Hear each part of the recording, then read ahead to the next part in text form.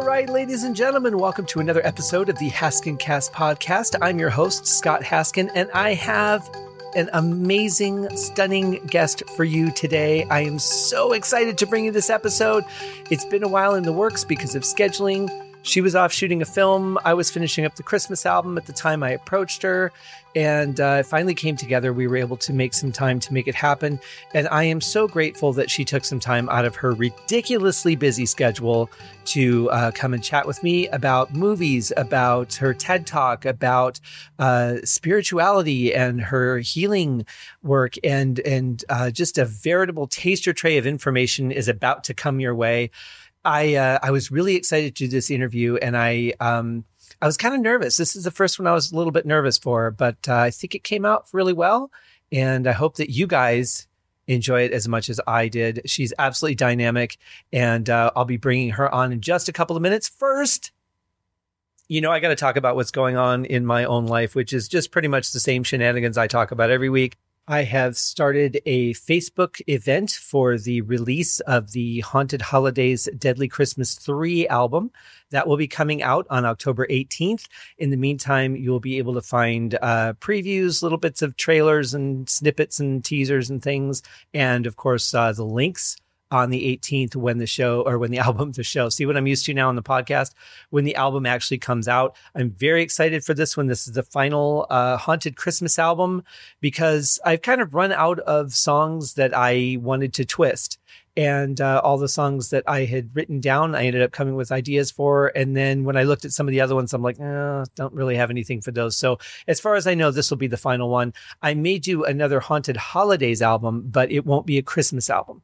So this is the third and final one. If you haven't heard the other two, check them out. They're everywhere: Amazon, iTunes, Google Play, Spotify, all the usual places. And so that's the main thing that's been going on here, as well as the podcast. Now that I'm back in full swing from the hiatus of finishing the album, I've got a lot of great stuff coming to you for the month of October. A lot of wonderful Halloween-y haunted things planned for you. So come back and enjoy every week. But thank you so much for joining me this week with my amazingly special guest. And I think at the end of the show, when I describe her in one word, I think that you will agree with the word that I have chosen. So enjoy. Here is my amazing guest, ladies and gentlemen, Dee Wallace.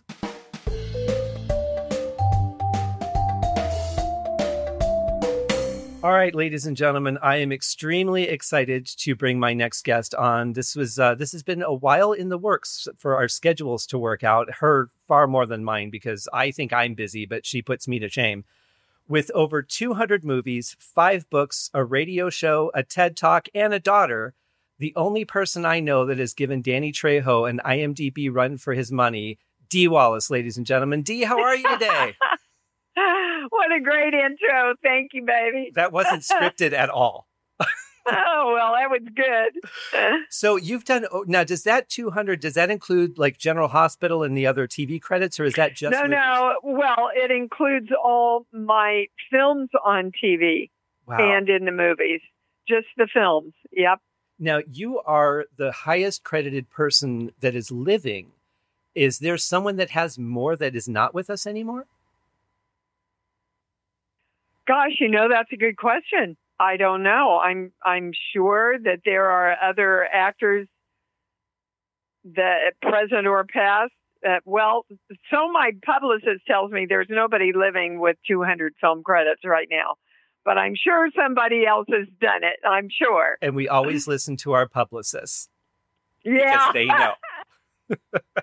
I listen to him because it makes me feel really good. Well, there you go. Well, even record aside, I mean, it's an amazing accomplishment to have worked on that many projects because it says a lot of things. It says, people believe in your talent. It says people believe in you. And it says that people think that you are going to be interesting to the people that will come and pay money to experience your art. That's a huge compliment. It is, and a huge responsibility. Yeah. Because I take my acting work very seriously and always feel responsible for doing my best and being as honest as I can be for my fans who come forward to support me. It's been an ongoing theme on this show that's part of what success really comes from is honesty.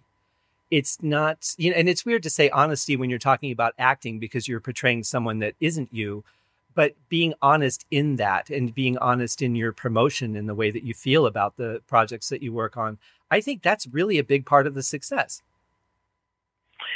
Well, absolutely. And I was just watching an interview with Brad Pitt for Ad Astra, and he was having this challenging conversation with the gentleman interviewing him about how acting shouldn't be acting, it should be being. And that's where the truthfulness comes from, is that you literally cannot do something that is not truthful from the core and the heart of the person you're playing. That's interesting. So let me see if I can make a comparison to that. If I'm sitting in a movie theater and I don't realize I'm in a movie theater, I'm so engrossed in what I'm watching that I don't realize I'm a physical being in a room. And then all of a sudden, for whatever reason, I kind of come out of it. Maybe the director's giving us a visual break or I just get disconnected. Is it kind of the same thing then as the actor where you aren't really yourself? You're just inside of that person being them? I think it's that person being inside of us. I from my perspective, I channel the character. She tells me what to do. She tells me what she's feeling. She tells me if I'm not being truthful to who she is. That's very interesting. I've done very little acting, so this is way beyond my acting skills. Is mostly sitting there being in the background. I think that it's really interesting because you've created now so many characters. Has it gotten to a point where it's become repetitive or stale to create a new character because you've done so many? Oh, no, not ever. But I do enjoy, like, for example, the character that I just did in Rob Zombie's 3 from Hell, the character I've never done before. And she really took me over. I mean, there were times when I would be driving home from the set going, oh my God, I did not just do that, did I?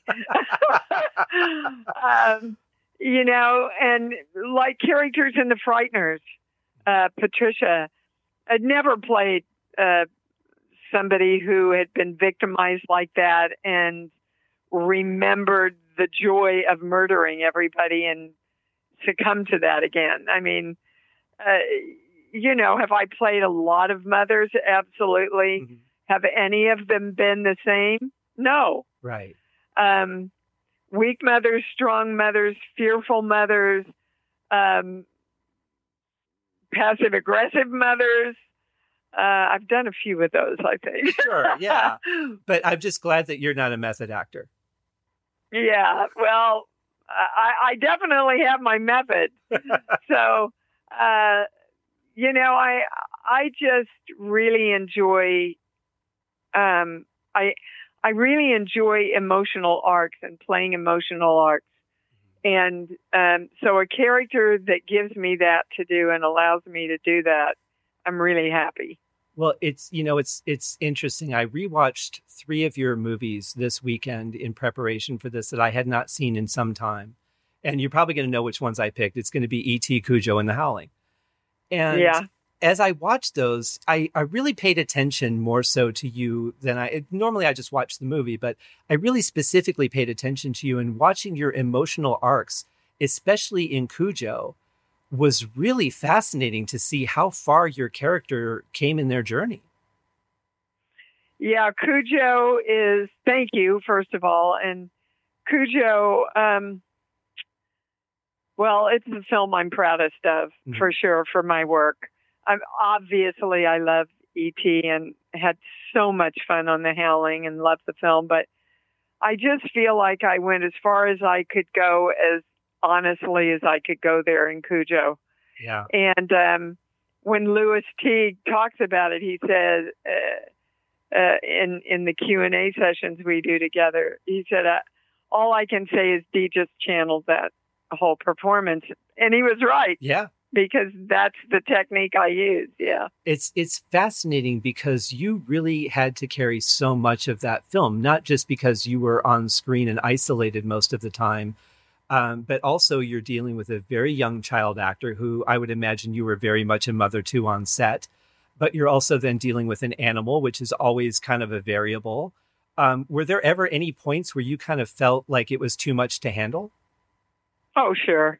I mean, you just get absolutely spent and exhausted in a part like that, and which can actually feed the part, Mm-hmm. but it breaks down your resilience. I have to say, Danny Pintaro was like working with another adult. He was so good, so present.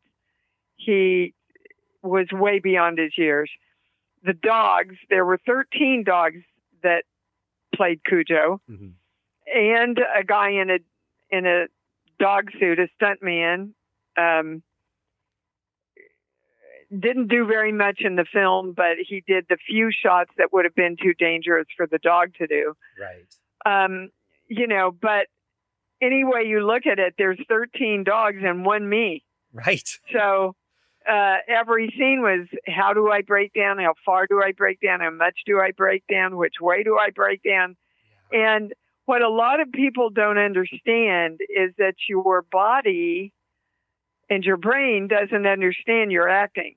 Right. So when you're doing a film like Cujo, which is all about fight or flight, your body is going through the same chemical reactions as it would if you were truly in danger. Yeah, it's interesting that you say that, because I've heard you say this, that the problem with our story is that we keep telling our story. And what I realized is that goes even further, because our body physically remembers and relives the story every time we tell it. So if you're in a car accident and you're talking about, well, I got hit this way and then my neck hurt and then this happened, your body's reliving that every time, and it's going to be so much harder to heal. Well, yeah, and you're telling your brain, keep focused on this, so the water of you can never let it go, because water retains memory forever, since the beginning of time. And what are we? 80% water. Right. So if we don't take responsibility in redirecting the water that we are, then we get to carry the same BS over and over and over and over and over again, from past lives into future lives into the present, and we don't end up creating the lives we want. Exactly. That makes a lot of sense when you really stop and think about it, but we usually don't stop and think about things. Yeah, we don't live consciously. Right. And we need to. Mm-hmm. Just a couple of quick other Cujo questions. One, is it right that it was not actually hot when you guys were filming it, but very cold?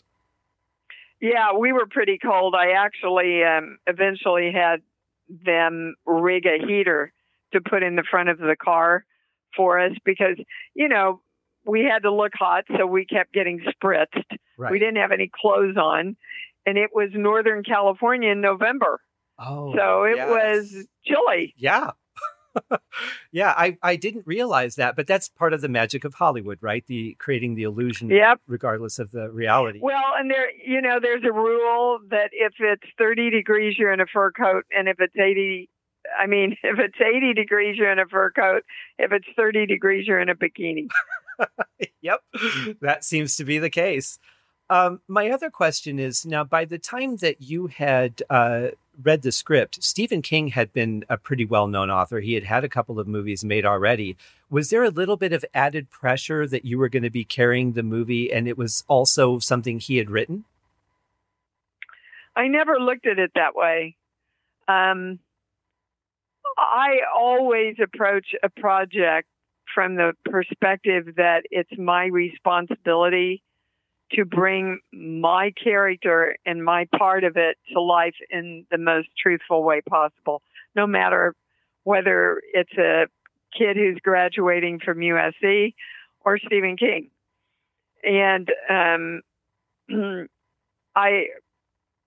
it's an interesting question. I I never felt pressure because it was Steven Spielberg either. I'm there to serve the character. Right. And the way I work, the character tells me what to do. So really, there's not a lot of pressure. Let me rephrase that then and say, was it a little more exciting because you knew it would be something that would be in the spotlight? No, because you really don't ever know. You know, when I was doing 10 with Blake Edwards, I said, "Oh, Mr. Edwards, this is going to be such a big hit." He said, "Honey, if we knew what made a hit, we'd have a lot more of them." Well, that's a good point. You know, Stephen was just coming off a total flop called Used Cars. Mm-hmm. So, and that's actually what I read for was Used Cars. But Stephen works very, very far into the future. And I was just what he was looking for to play the mom in E.T. He wanted someone childlike and vulnerable, and I've heard that all my life. Blake used to say, you know, I could stand 9 little old ladies up and let you kill them in cold blood, and the audience would go, "Oh, poor baby, it's something her mother did to her when she was little." You know? Oh, I love that. Yeah, I could see that. I could see that. Yeah, it's just born into me.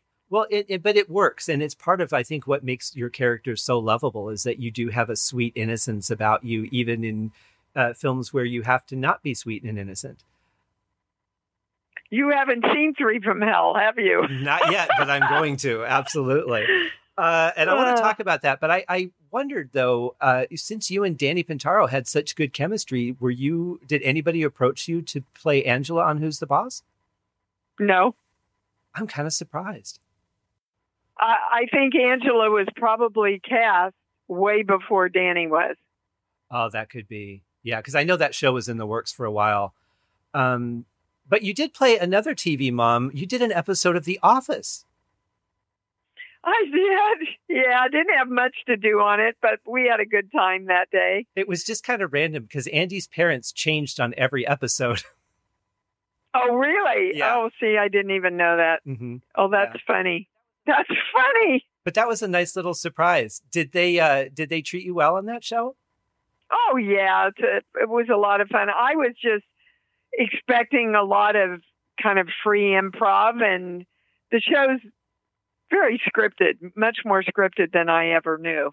Mm-hmm. So I was kind of a little bit disappointed about that, but everybody was very sweet and we had a good time, and yeah, it's good. My understanding is that really changed after Steve Carell's departure, that they kind of tightened up on things a little bit because he was the one that sort of created that environment where people would just come up with whatever. I don't know. I can't speak to that because I didn't work it when Steve was there. But it's unfortunate because, you know, I did a wonderful show, Sons and Daughters, where we would get a loose storyline and then everybody would come in with their best ideas and we'd throw it out there in a take, and and director would go, "Oh, that worked and that worked and that was great, and can you take this a little further out with it?" And it was scary as hell for me in the beginning, and such joyous freedom the more I got used to working that.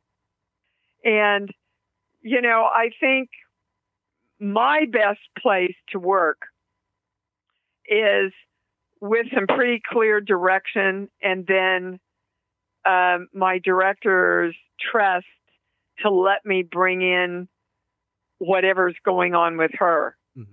But if I find if I walk on a set and people just go, "Well, just go improv anywhere you want to go," that's not enough direction for me. Right. Yeah. But if they say you can't change any lines and you have to, that's not enough freedom for me. Yeah.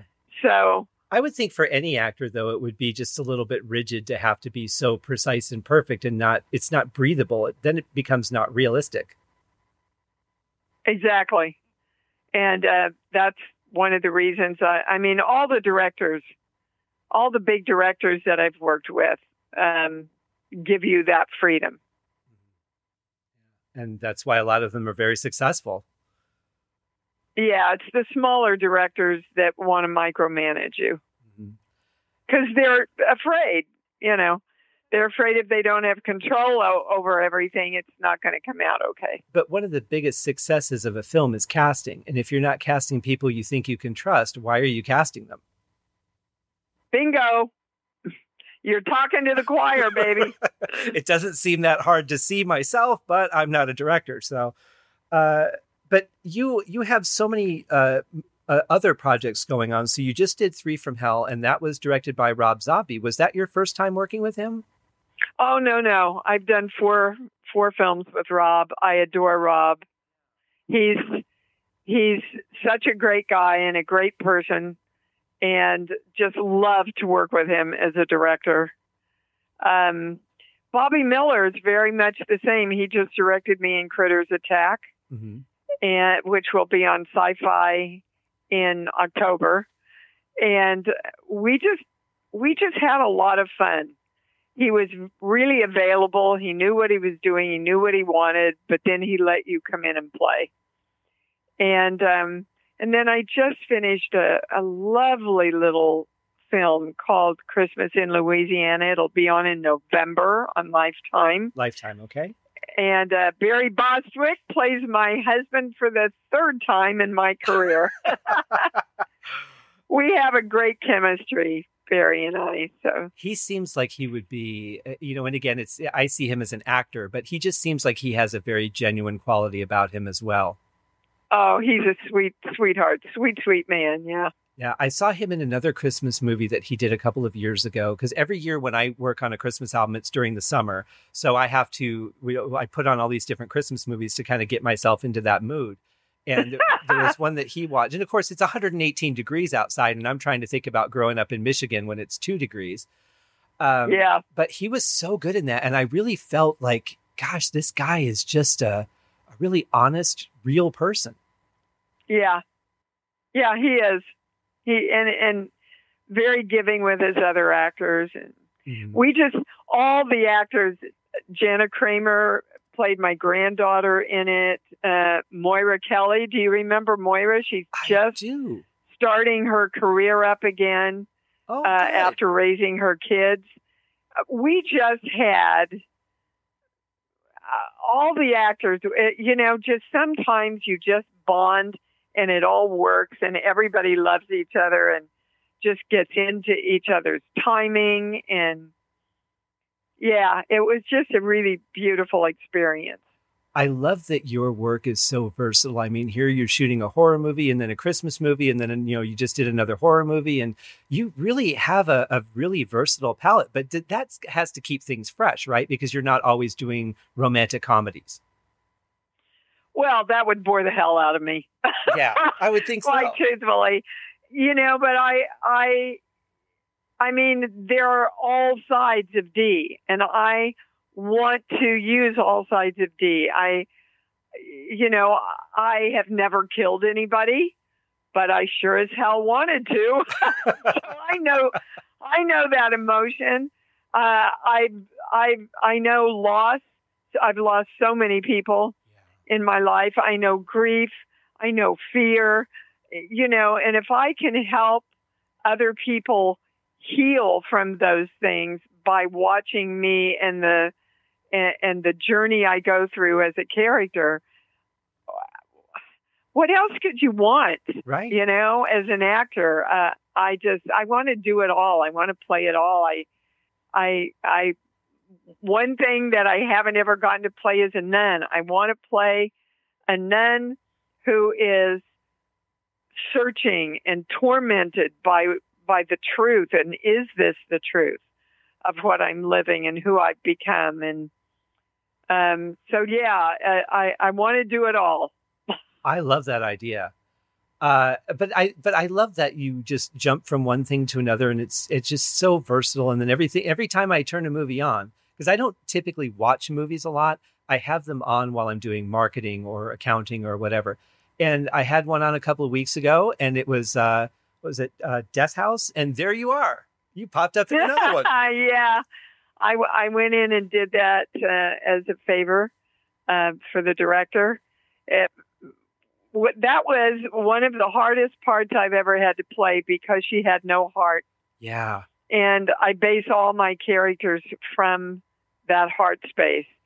You know, I believe that every scene, every movie in one way or another is about love, getting love, losing love, striving for love, having your heart break from love.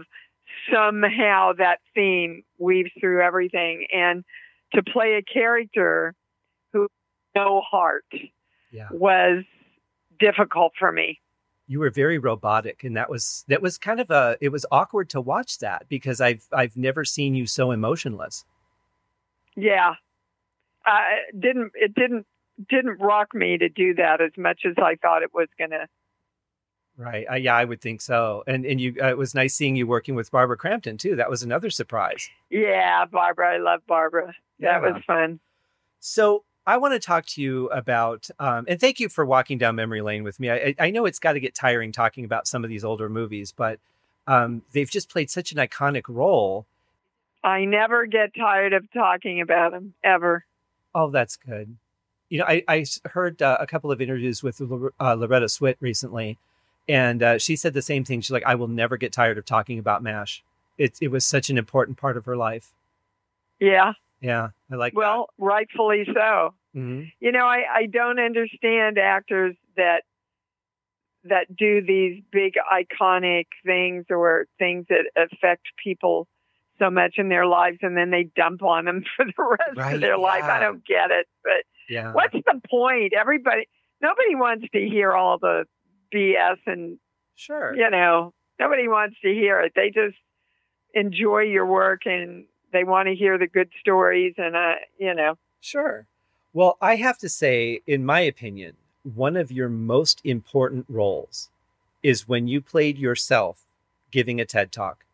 And if anybody who hasn't heard it or seen it on YouTube yet, I've got the link in the show notes. But this is probably the most honest, from the heart talk I've seen. And I've watched quite a few of them, but this one, it's really intense. Thank you. Well, you know, it's my healing work. It's funny. I go do a horror film and then I come home and teach people how to heal themselves from fear. You know, it's the dichotomy of D, I call it. Yes. But it's a passion of mine to get this information out to the public and empower them and help them heal themselves. The whole talk is about the issue of how our little children are running our adult lives, and we don't know it. Things that we were taught verbally or things that were modeled to us through behavior, and we made beliefs out of them. By the time you're 7 years old, your brain, from the way you see yourself in the world and how you see the world seeing you as far as your importance, it's done by 7 years old. Mm-hmm. It's complete by 7 years old. So that got me into brain science. And when I started combining brain science with all of the spiritual work that I was doing, I'm telling you, I'm sure Christ was teaching brain science, but they didn't even know what a brain was back then. So he had to teach it in the only words that people could understand. But religion and spirituality and brain science, all saying the same thing. Right. Focus on what you want. You have to choose. You're the power, right? God helps him who helps himself, so it all starts with you. And if we don't realize how much our little kids are running and limiting us from what we want as adults, it's a lot harder. So I would love everybody to go see that TED Talk and really think about your own childhood. You'll see clearly where the blocks in your adult life are coming from. I think it was stunning, and I can't even tell you how many times I've watched it now, and every time I feel something.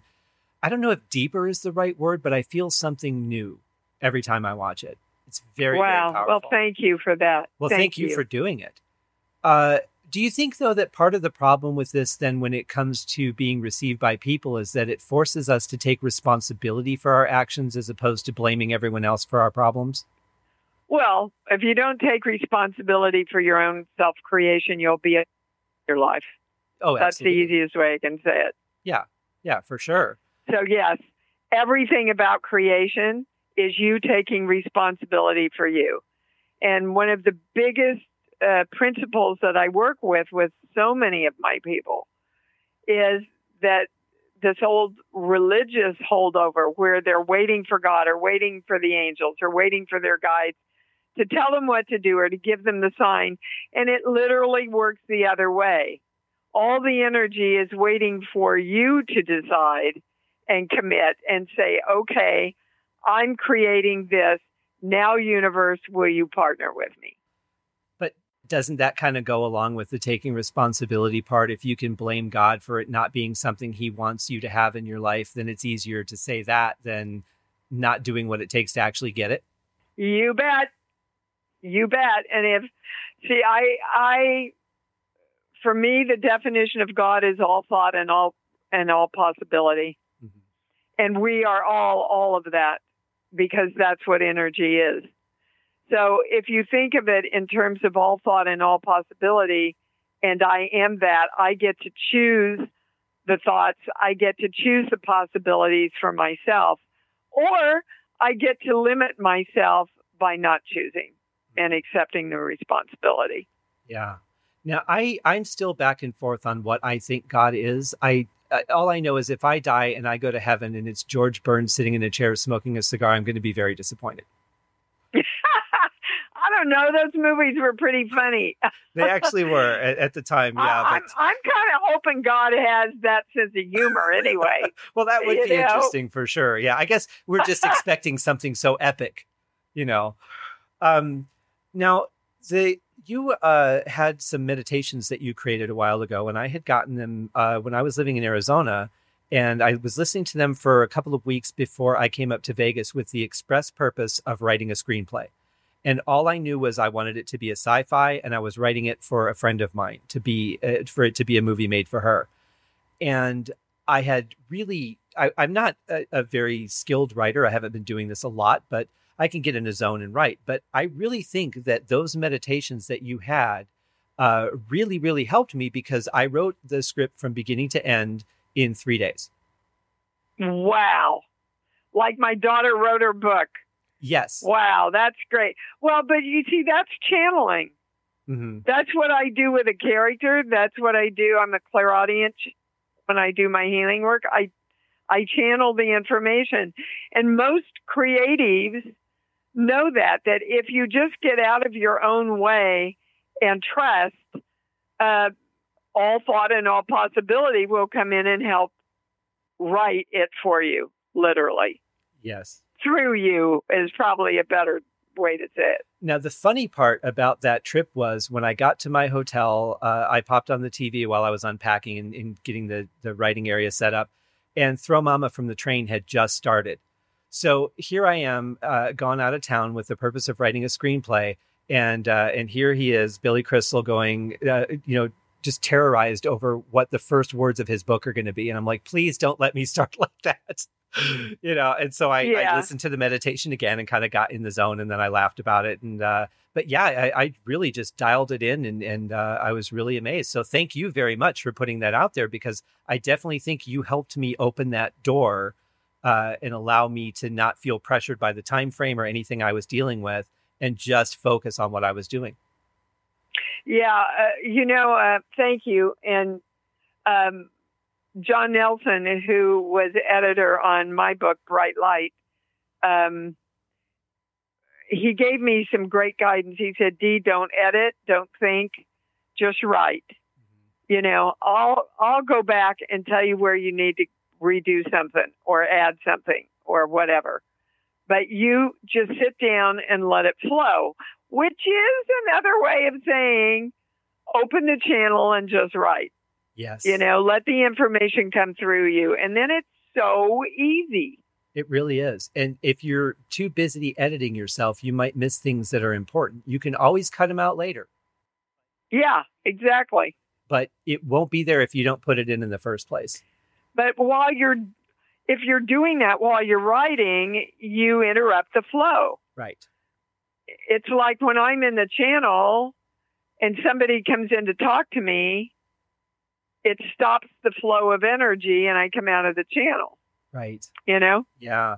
And we do that to ourselves when we go back and forth between our right and left brain. Mm-hmm. Very true. Yeah. Now, one of my favorite parts of Sunday, besides the fact that I can sleep in, is that I love listening to your radio show, Conscious Creation, every morning on Blog Talk Radio. Boy, that didn't sound like a commercial at all. It sounded like a heartfelt commercial, so I loved it. It was. Yes, thank you. I do love the show. A lot of people say it's their church.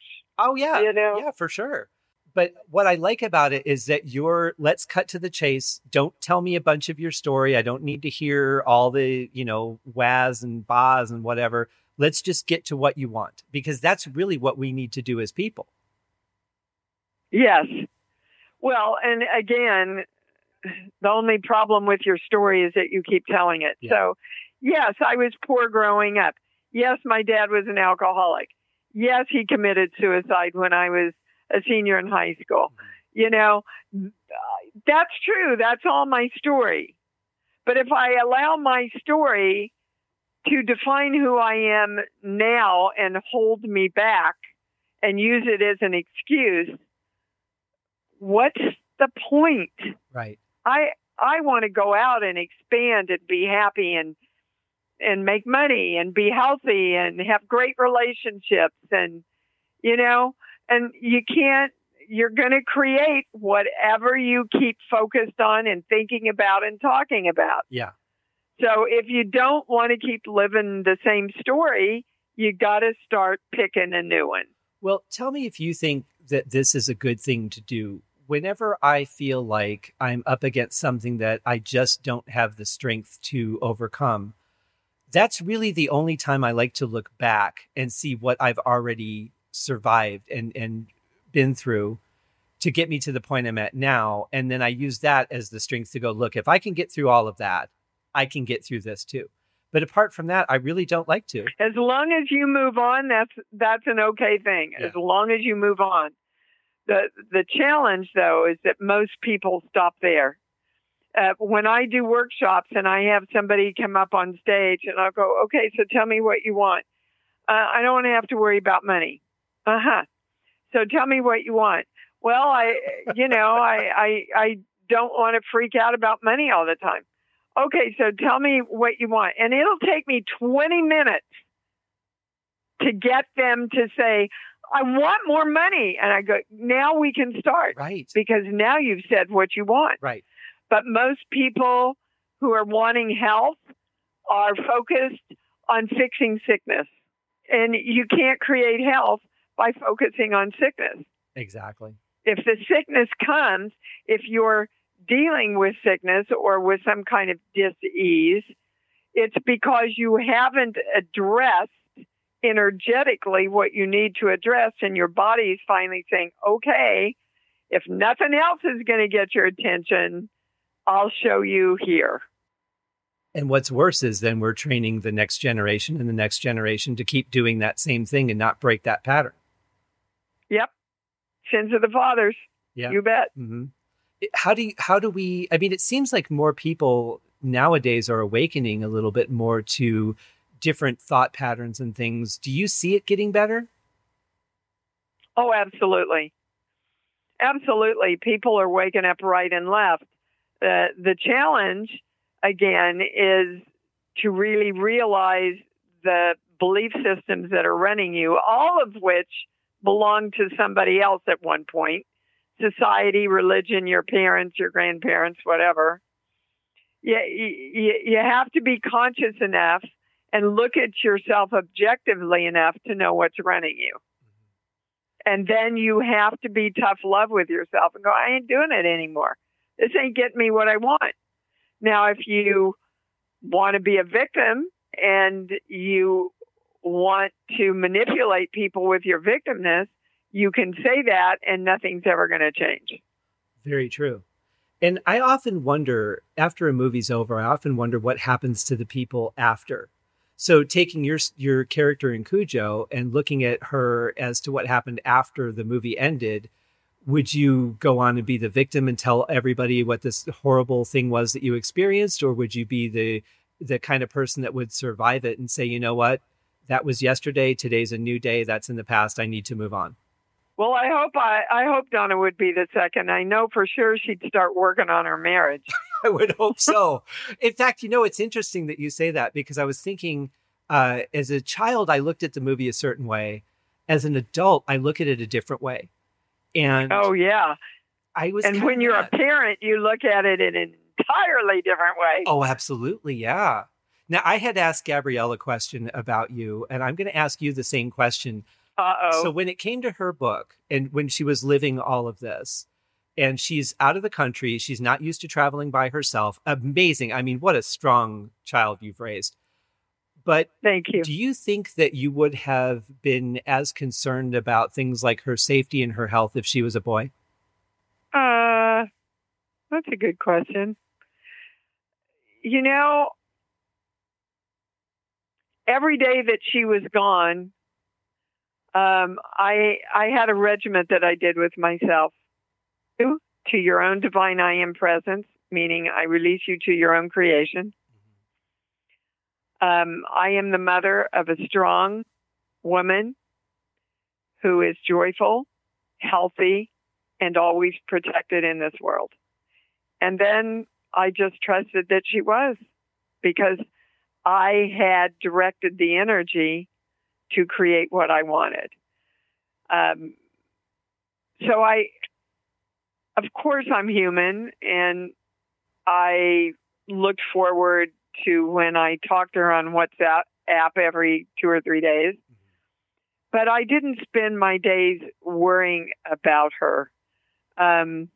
If the worry was there at all, it was that she find peace and joy and love for herself again. Yeah, I like that, and I was curious about how you would look at that, because of the way that you look at energy and the way that you look at what you put your attention to. It's kind of an interesting situation for you to be in.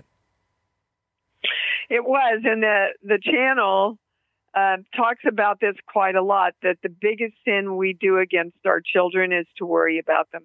Because, well, when you're worrying, you're putting all of your attention on the negative, right, that you don't want. Mm-hmm. And plus, you're more likely to be on top of them all the time and not let them learn and grow in their own way, because you're worried about some harm coming to them. Exactly. Yeah. Which says to them, I don't trust you to take care of yourself. Right. So you're not emboldening them to create their own lives powerfully through worry. It's an oxymoron. It really is. And you had said another thing I heard in an interview with you recently, and I'm trying to remember if it was the one that you did recently with Alison Arngrim. I hope I said that right. Her name's very difficult to pronounce. Uh-huh. I did not know that she had a show, and I found her show through you, so I was very excited. You guys were talking about something, and you mentioned a comparison to the oxygen mask on an airplane. And that's a metaphor that I've used quite often, saying that you're not supposed to help somebody else until you have yourself safe. Well, and what we were talking about was self-love. Mm-hmm. You've got to love yourself first. And none of us are ever taught to do that. Right. All of us are taught that that's a bad thing, that's egotistical, that God's not going to like us if we do that. Mm-hmm. Now, God never said that. But man certainly is infamous for passing that down as God's word. Right.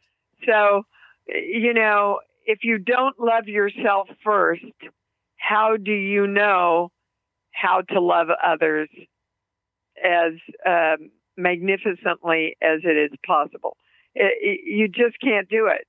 And And the more we honor and respect ourselves as the creators we are and put that mask on first, the more we can empower everyone else to do the same and create themselves. Absolutely. And it just seems like we're set up for failure because of all that programming that comes into us at such an early age. Which is why I did the TED Talks. Exactly. Yeah. Yeah. And again, I really encourage highly everybody to go watch it, and not just once, but watch it and then go away for a couple of days and come back and watch it again and do that a couple more times, because you'll really get, it's just so powerful. You'll get something more out of it every time. On top of conscious creation, though, you also have other programs that you do. You just did one on politics. Do you want to talk about that? Oh, yes. It's not just the country, it's the world. We are so confused right now, bouncing off walls around all this politics stuff. And so the channel ordered me to do a webinar on the bipartisan neutral information that people could use as guidelines to elect the highest officials and the highest laws for the universe to move forward. It's free. I was told I had to do it for free, so I didn't charge. So if you go to Wallace.com, it's on the home page, and it's free, and you can click and listen to the downloads. Some incredible information on there.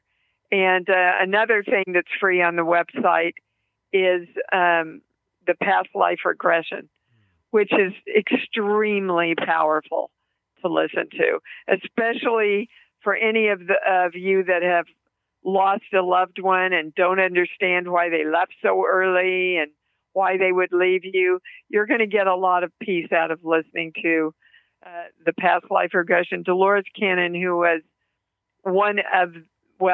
she was the quintessential past life regressionist. She's no longer with us, but she found my work and took me on tour one summer. Oh. And while we were on tour, she asked me to come up and do one of the past life regressions so that she could teach it and have an example of it. And it's something that I highly value. So there's just a lot of any subject there's so many webinars on money, on health, and everything is really affordable, guys, to help you in your journey of self-empowerment. Absolutely. And, there's a new health webinar coming up as well. Tell us about that.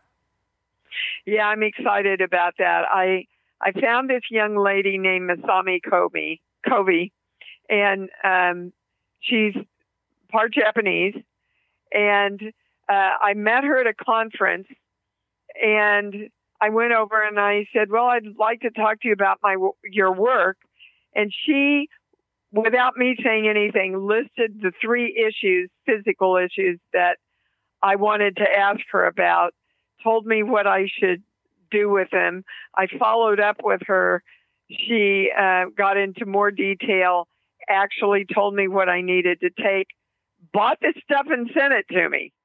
Wow. So I'm going to do a 2-hour webinar. If anybody has any questions about health, and you know what a medical intuitive does, she looks into your energy and sees the connection about what's creating the problems or the challenges within your body or your mind. So there is a charge for that. It's $50 for 2 whole hours, and you can ask anything you want. And I also will be there as a channel to give you any information that the channel has. Yeah, I'm very excited. I wish it was tonight, to be honest. Well, thank you. Yeah, I'm very excited about it too. She's tuned in and tapped in. Yeah, for sure. Well, and seriously, go to imdwallace.com. Again, that link will be in the show notes as well. There's just a veritable taster tray of wonderful things on that site, and a lot of things that can help you guys improve your lives as well. And I can say that as a testimonial because I've experienced those things and my life has improved greatly. And that's something I will never be able to thank you enough for, Dee.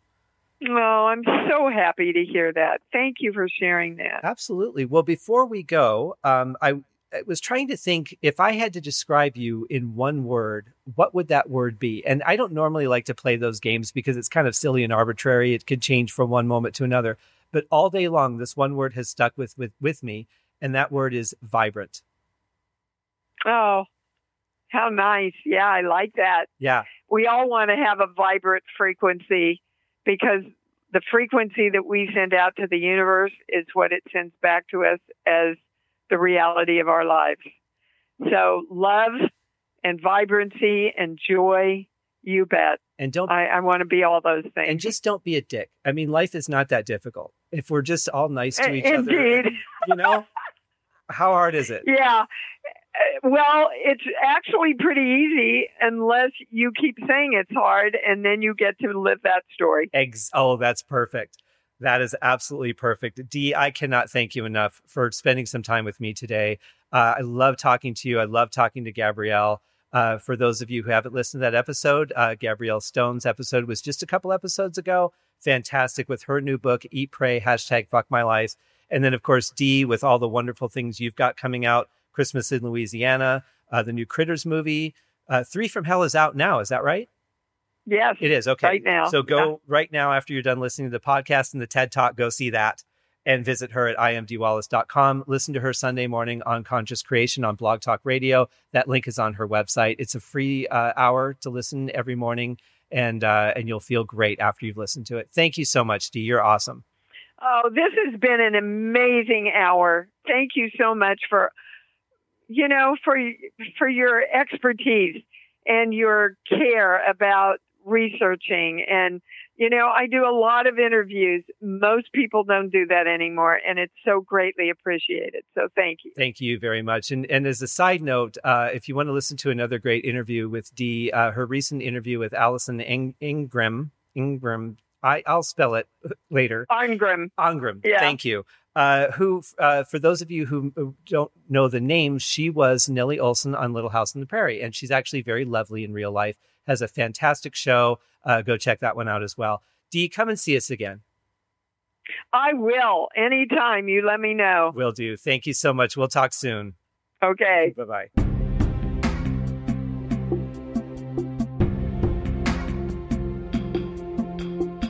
Well, there you have it, folks. The amazing and vibrant Dee Wallace joining me on the podcast this week. I'm so grateful for her time, for her knowledge, for her energy. She is just absolutely amazing. One of my favorite people of all time. And I'm very honored that she came on the show. And go check her out. Go watch her TED Talk right now. It's absolutely amazing. Link is in the show notes. And that's it for this week in another edition of the Haskincast podcast. Please remember to go to iTunes, YouTube, anywhere that you watch the show or listen to the show, and click that like button, click subscribe, leave some feedback, a star rating, whatever you like. It really helps me get out to more people. Thank you guys very much, and I will see you next week with another special guest.